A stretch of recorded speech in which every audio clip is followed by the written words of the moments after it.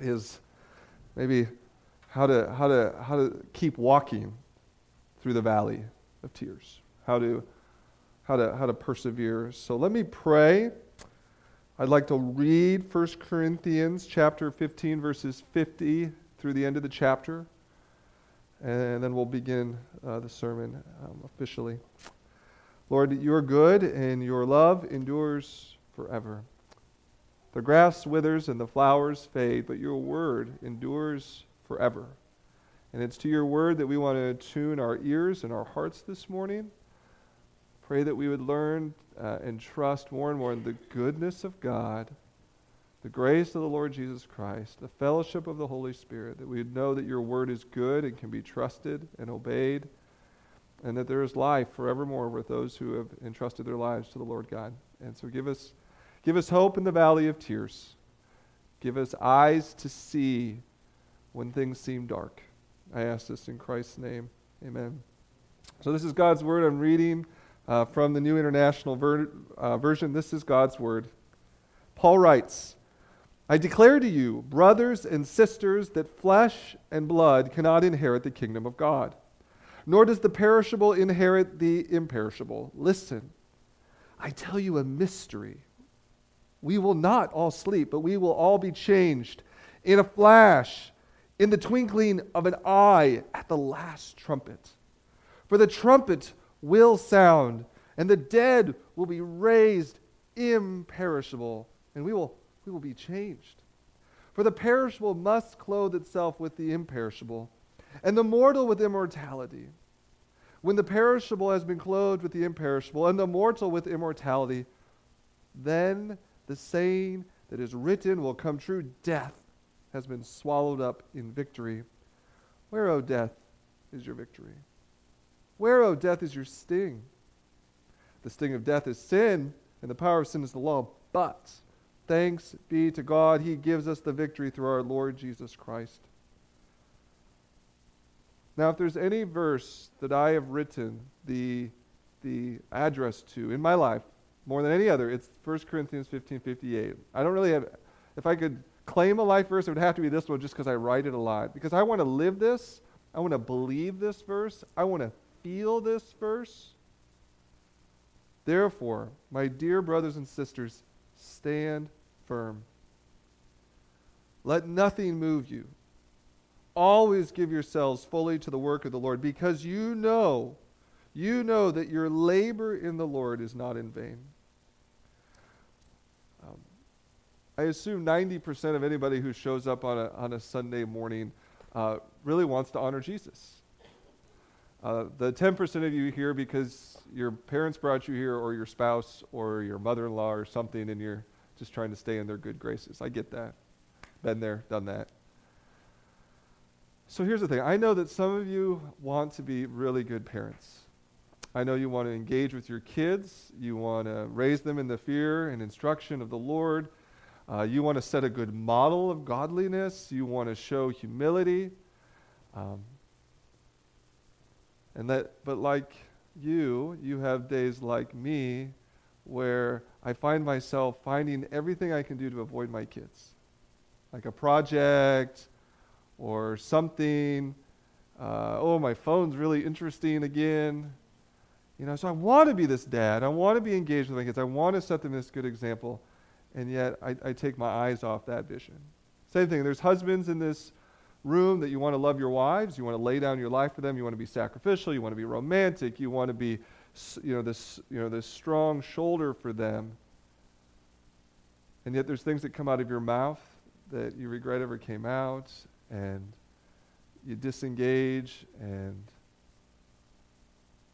wives here, you want to build up your husbands. You want them to feel respected. You want to respect them. You want to honor them. You want them to succeed to the places God has called them. And yet you've gone to bed at night just shaking your head, man, and just knowing that you did not bring any life or any air into the wings of your husband that day. I know there's single people that are waiting for God to bring them a godly person to marry, or a single person that's just even content in their singleness, and you kind of have this vision of this strong, faithful single life. and yet you find yourself drinking a little too much wine at night or Netflix binging for too many hours. And you're like, what I hope that we can see in 1 Corinthians 15 is some truths about who God is, realities of the universe that God has made, that if we really believe these things and we really feel these things, that some of the visions we have for walking with God in these different areas that God has called us, we might walk with a little more faith in the goodness of God and the security of His Word this week. That's my hope for you. That's my hope for me. That I would believe these things and I would live these things. So I want to say there's like three interlocking realities. You can't, if you separate them, they don't work. But if you lock these realities together from 1 Corinthians chapter 15, then when you walk out this door, you might feel and live 1 Corinthians 15:58. To stand firm, to give yourself to the things that matter in the end. Think about this. I love overhearing teenage girls talk. And I try not to interrupt because I just think they get so excited. They're so emotional. Like boys just say, yo, dude. And they're like, dude, I get it. Yeah, I feel you, man. And that's it. Conversation over. But the term that just in my mind is I don't know when I heard it, but I heard some 15-year-old girl talk about like going to like a volleyball camp, and when it was hard, it was difficult. But then she said, but it was like totally worth it. Like 1 Corinthians 15:58 is, it's totally worth it. All right, so that's where I want to get there. So first, interlocking reality right here at the beginning that we have to know in this valley of tears is that these bodies must be changed. These bodies must be changed. This is not all there is. Good thing, huh? Right?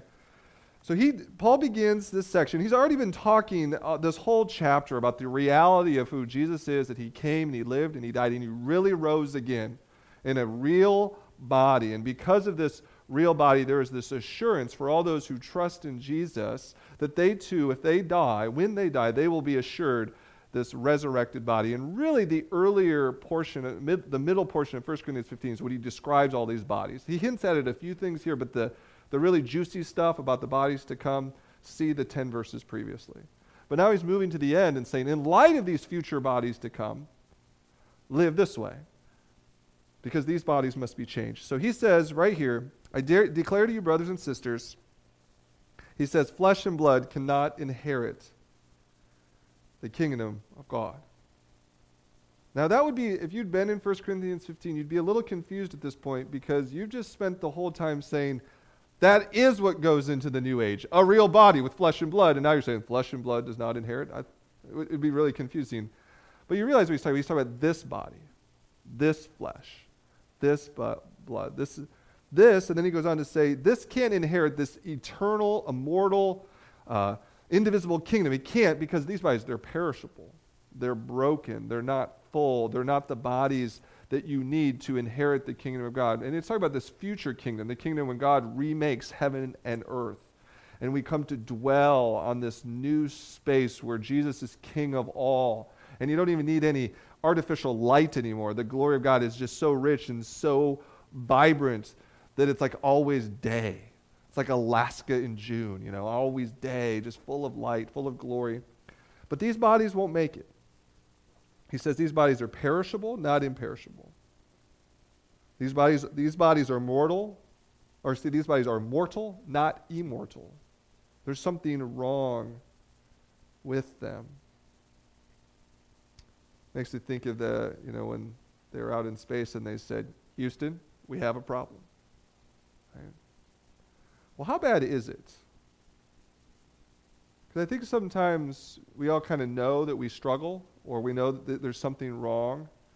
And so every now and again, I have to go back to a passage in Romans to remember how bad it is, like how necessary the change is. So if you just have a Bible, go to Romans 3, starting near verse 10.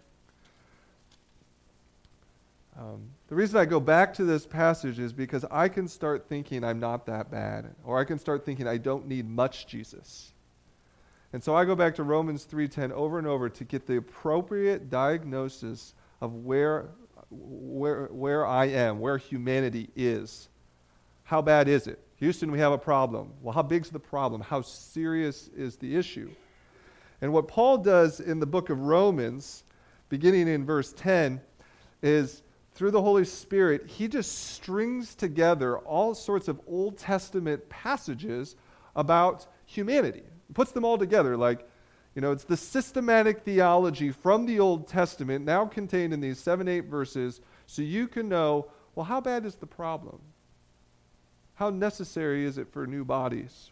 Why can't this flesh and this blood? Why is this body not good enough for the kingdom to come? And so he just explains.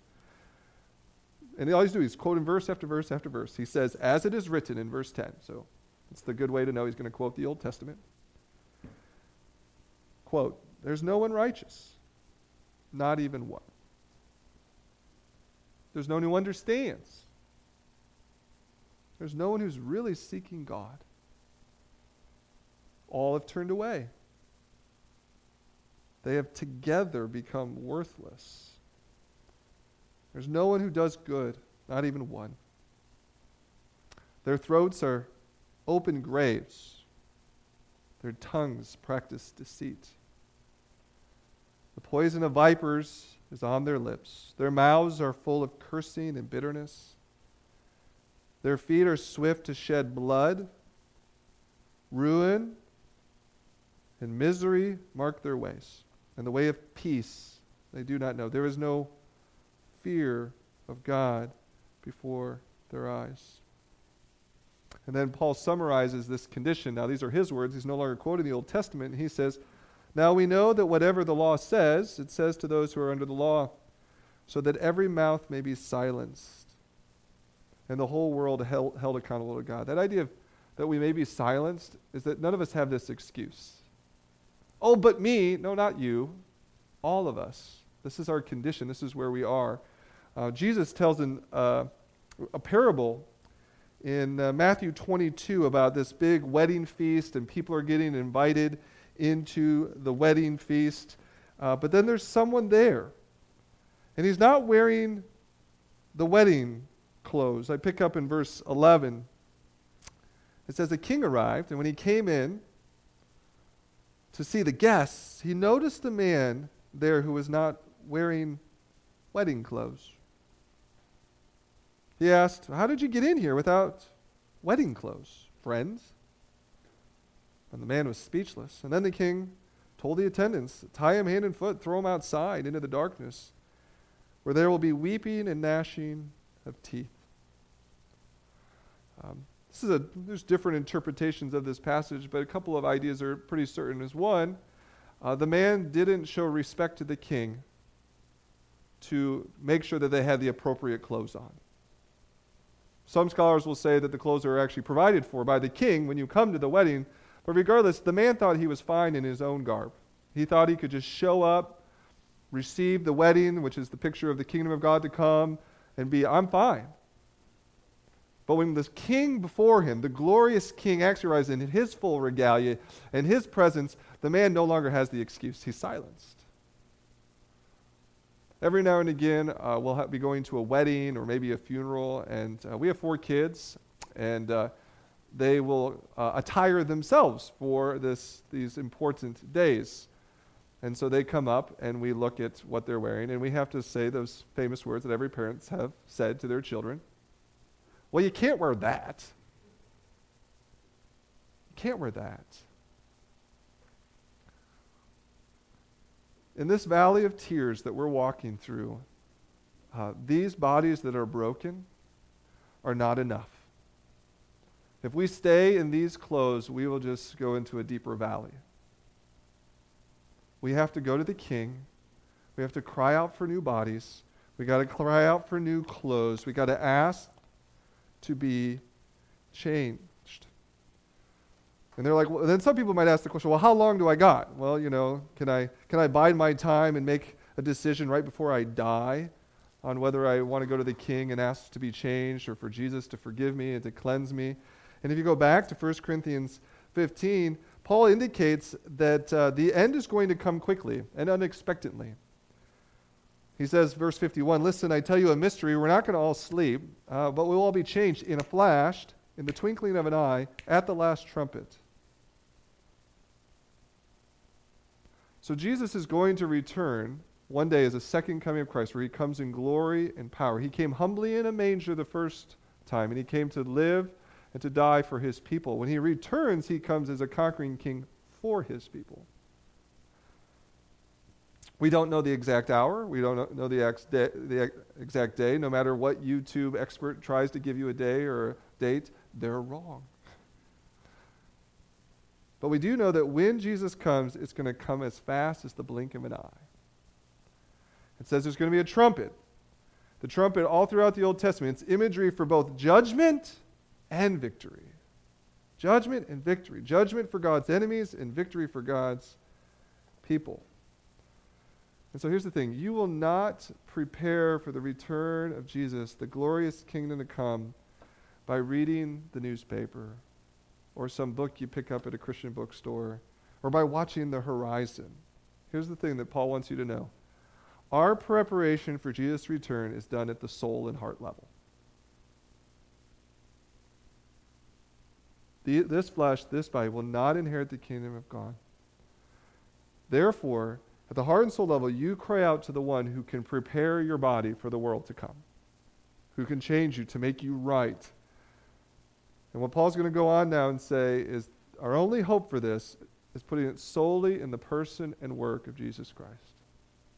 So the first reality that we have to get is these bodies, they got to be changed. In this valley of tears, these bodies are not enough. And so the second interlocking reality now is our only hope is Jesus. So he goes on in verse 54, and he's talking about this future moment where bodies are totally changed. Verse 54, when the perishable has been clothed with the imperishable, and the mortal with immortality, then the saying that is written, quoting again the Old Testament, death has been swallowed up in victory. So the Old Testament has pointed forward, and now Paul is saying it's going to come true, that one day death is going to be so swallowed up in the victory of Jesus at his final return. Right now we still see death. We go to funerals. People get sick. One day that's going to be all gone. Quotes another passage. One day we're going to be saying, where, O death, is your victory? Won't that be great? We just look around and be like, death's gone. And no longer, I lost my dad almost 3 years ago. It's smart. It's any moment my kids go through, any moment I go through, I feel like death's still winning a bit. I look for the day when death has no more victories, has no more wins. Someday we're going to say, where, O death, is your sting? Wouldn't it be great if you could go outside with all these wasps in the heat and not be afraid that they could sting you? You could ask my kids, I am such a chicken with wasps. Like I walked out on my back porch one day to kill one, and it like zoomed right at me. I was like, ah! They love to tell that story. There's a day when death won't have a sting anymore. It won't be able to bite. Verse 56, the sting of death is sin, and the power of sin is the law. Verse 57, though, says, this is why our hope is in Jesus. Thanks be to God. God, gives us the victory through our Lord Jesus Christ. There's this victory that comes through the Lord, trusting in him, a victory he does all of the work, and then we share in that by faith. Just quickly through some of the words, because it says the future victory is now based on a past work. So we have this victory that's coming through a past work. And it's talking about Jesus' life and his death and his resurrection. But what's the victory over? Well, verse 56 throws the big three: sin, death, and the law. We need victory through these things. In this valley of tears, we have problems. The law, death, and sin. So let's talk a little bit about this, because the first one's very strange. Like law. Why is law a problem? Law is a good thing. The term law has two major connotations in the Bible. The first being that the law is God's moral standard flowing from his character. And that means it's good and it's always good. His goodness is known in the law. But the second idea throughout Scripture of what the law is, it's usually referring to the Mosaic law, the things you read in the Ten Commandments and those very fun books, Leviticus and Exodus.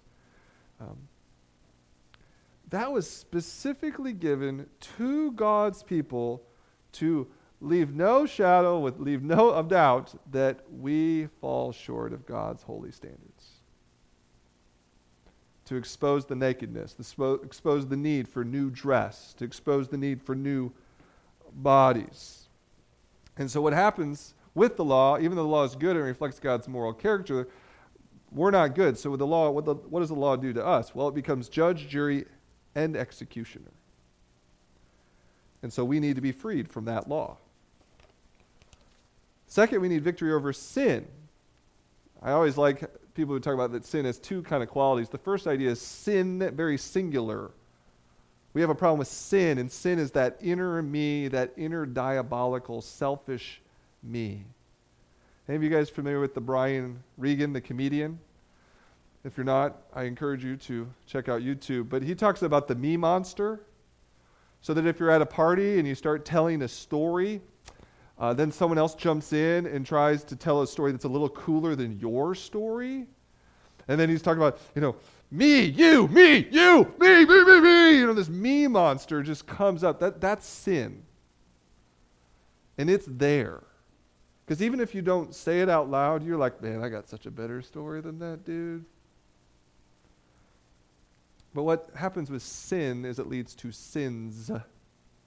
Out of this selfishness and pride and confidence in our own understanding, then we act out.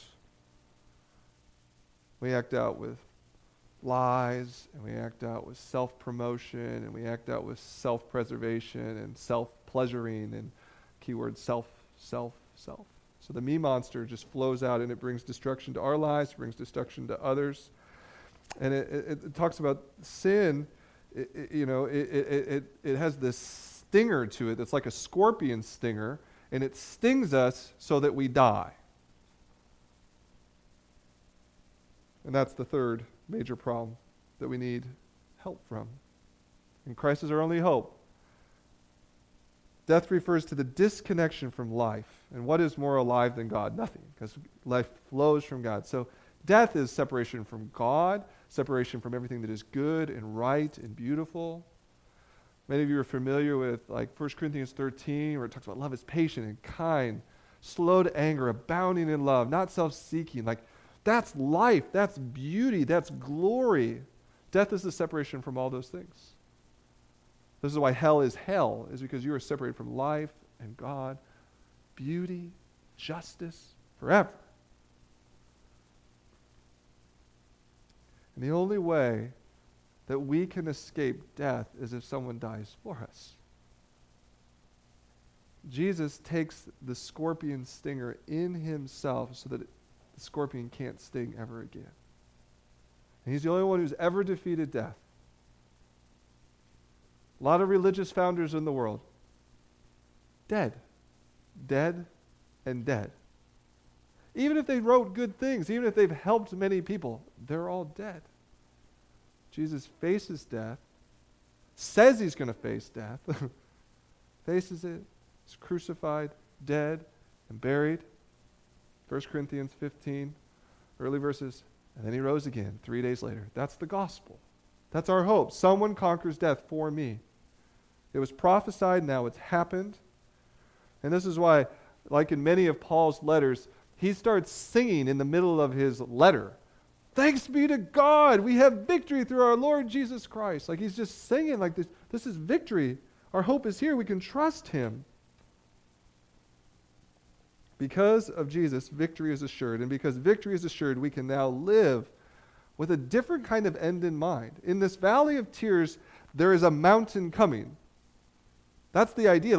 If you have no hope, you're just in the valley of tears. You're caught in this dark valley with predators all around you, and you're going to end there. But if the enemies have been defeated and there's an eternal future secured by Jesus, you look up and you say, there's an end to this. There's hope for this. This is why when you come to verse 58, it says, your work matters. Your work in the Lord, for the Lord, it matters forever and ever and ever. God's going to make this stuff matter. So I'm going to read verse 58 again, then we'll jump into this final verse. He says, therefore, my dear brothers and sisters, stand firm. Let nothing move you. Always give yourself fully to the work of the Lord, because you know that your labor in the Lord is not in vain. Let's talk about this expression, labor in the Lord. That's what's not in vain. Labor in the Lord. Now, the expression in the Lord is one of Paul's favorite expressions, the idea of being united to Jesus Christ in our life. And union with Christ is this idea, it's about communion. Sometimes it's like into marriage. Sometimes it sounds almost like a symbiotic, organic relationship. But because of union with God, union with Christ, we can know God personally. Because of union with Christ, our sins are forgiven. Because of union with Christ, we are filled and empowered by the Holy Spirit. We derive fellowship with God because of union with Christ, and we derive power from God because of union with Christ. And so this is why when our work is done in communion with Jesus Christ, in relationship with Him, it lasts forever. The Son of God is connected to the eternal power and incorruptible glory. And so when we do things in that power, we can be certain that it never fades, it never dies, and it never ends. Much of the work we do in the world fades. I'm reading a book right now about the World's Fair in Chicago at the end of the 19th century. Like nothing's left from that mega million enterprise. Like a few little things here and there. I mean, it's gone. But the stuff that we do in and for the Lord lasts forever. I love how a former bishop of Durham named N.T. Wright, this is how he describes the works that matter. He says this: every act of love, gratitude, and kindness, every work of art or music inspired by the love of God and delight in the beauty of His creation, every minute spent teaching a severely handicapped child to read or to walk, every act of care and nurture, of comfort and support for one's fellow human beings, and for that matter, one's fellow non-human creatures. And of course, every prayer, all Spirit-led teaching, every deed that spreads the gospel, builds up the church, embraces and embodies holiness rather than corruption, and makes the name of Jesus honored in the world. All of this will find its way through the resurrecting power of God into the new creation that God will one day make. It matters. It's totally worth it. Much of our life as Christians feels like failed endeavors. What I mean by that is you have the heart for a family member, a neighbor, a coworker, and you want to maybe speak the name of Jesus and tell them about the hope of salvation. And maybe you walk to their cubicle. They're not even there that day. They're sick. You're like, man, that took like 40 days of courage and prayer just to go. They're not even there. Or you speak the name of Jesus over a meal with a family member, and they just roll their eyes at you. Speak the gospel of Jesus Christ about the hope of salvation, and they just say, that might be good for you, but these labors in the Lord one day will have this marvelous, glorious victory. It's assured. Let me warn you, and you can spend time looking at this another time, but if we don't live with this kind of end in mind, that these things matter, that it's totally worth it, we'll live for something else. When Paul writes Philippians chapter 3, he warns that people are enemies of the gospel. And he says their destiny is destruction, their God is their stomach, and their glory is in their shame. Their mind is set on earthly things. Here's Paul's fear. If we don't live with the end in mind, if we don't live in light of the resurrected Jesus Christ and the future resurrection of God's people, we'll live for our stomachs now. Let's talk about our instant pleasures. Let's talk about the foods we eat, the drinks we drink, the shows we watch, the vacations we go on. We'll make our stomachs, our pleasures, our God. Because it's immediate. It delivers quickly. We'll set our mind on what the earth can provide. But then he turns the corner at the end of Philippians chapter 3 and he says, but don't live like that. Why? Because our citizenship is in heaven, and we eagerly await a Savior from there, the Lord Jesus Christ, who by the power that enables Him to bring everything under His control will transform our lowly bodies so they will be like His glorious body. The sacrifices we give now, the friends that we might lose now, the vacations we postpone until glory, I'm pretty sure traveling in the new heaven and new earth, it's going to be more comfortable than flying coach. Jesus just appeared and disappeared. That sounds great. Gordon Fee, a scholar, once said, there is a genuine relationship between what one believes about the future and how one behaves in the present.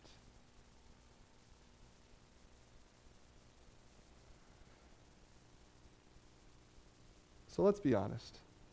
No one in their right mind thought the Cubs were going to win the World Series a couple of years ago. Even you people from Illinois. You knew it was as funny to you as it was to everyone else in the country. But then this strange thing happened. Picked up Zobrist, who's married to an Iowan, by the way. But this unlikely thing happens, right? They win. And so you know what happened the next few days and weeks and months, and for some sake, they keep going. They start telling these little stories. I bought an Andre Dawson car for $5 in 1986. And I went to my first Wrigley game for $5, $3. I remember staying up late listening to the radio, and they start retelling these stories. What are they doing? They're sharing their little investments into the Cubs that they've made over the years. Their little investments. Now with smiles, they're remembering that all these sacrifices, all these years of difficulty were totally worth it. Because they're sharing in this victory that 9 players on a field did for you. This is just a glimmer of what it means to believe the promises of God in Scripture. What we're going to be doing in the new heaven and new earth is we're going to be telling these little stories about how hard this was, but now it's worth it. About the doors we knocked on, the friends we talked to, about the nights we stayed up for friends or family, for the sick, the monies we gave away to nations that no one had heard about. You're going to tell those stories, and you're going to revel in the joy. So then, therefore, brothers and sisters, stand firm. Let nothing move you. Always give yourself fully to the work of the Lord, because your labor is in the Lord, not in vain. Not in vain. Father, thanks for this church family. Thank you for their many labors in the Lord for many decades. Thank you for the labors they're engaged in right now, in the name of Jesus, for his sake, so that others might know. Hold them. Hold them by the truth. Do not let their gods be their stomach. Do not let their eyes be set on earthly things. Rather, as the song says, I pray that the things of this world will grow strangely dim in the light of the glory of your grace. In Jesus' name, amen.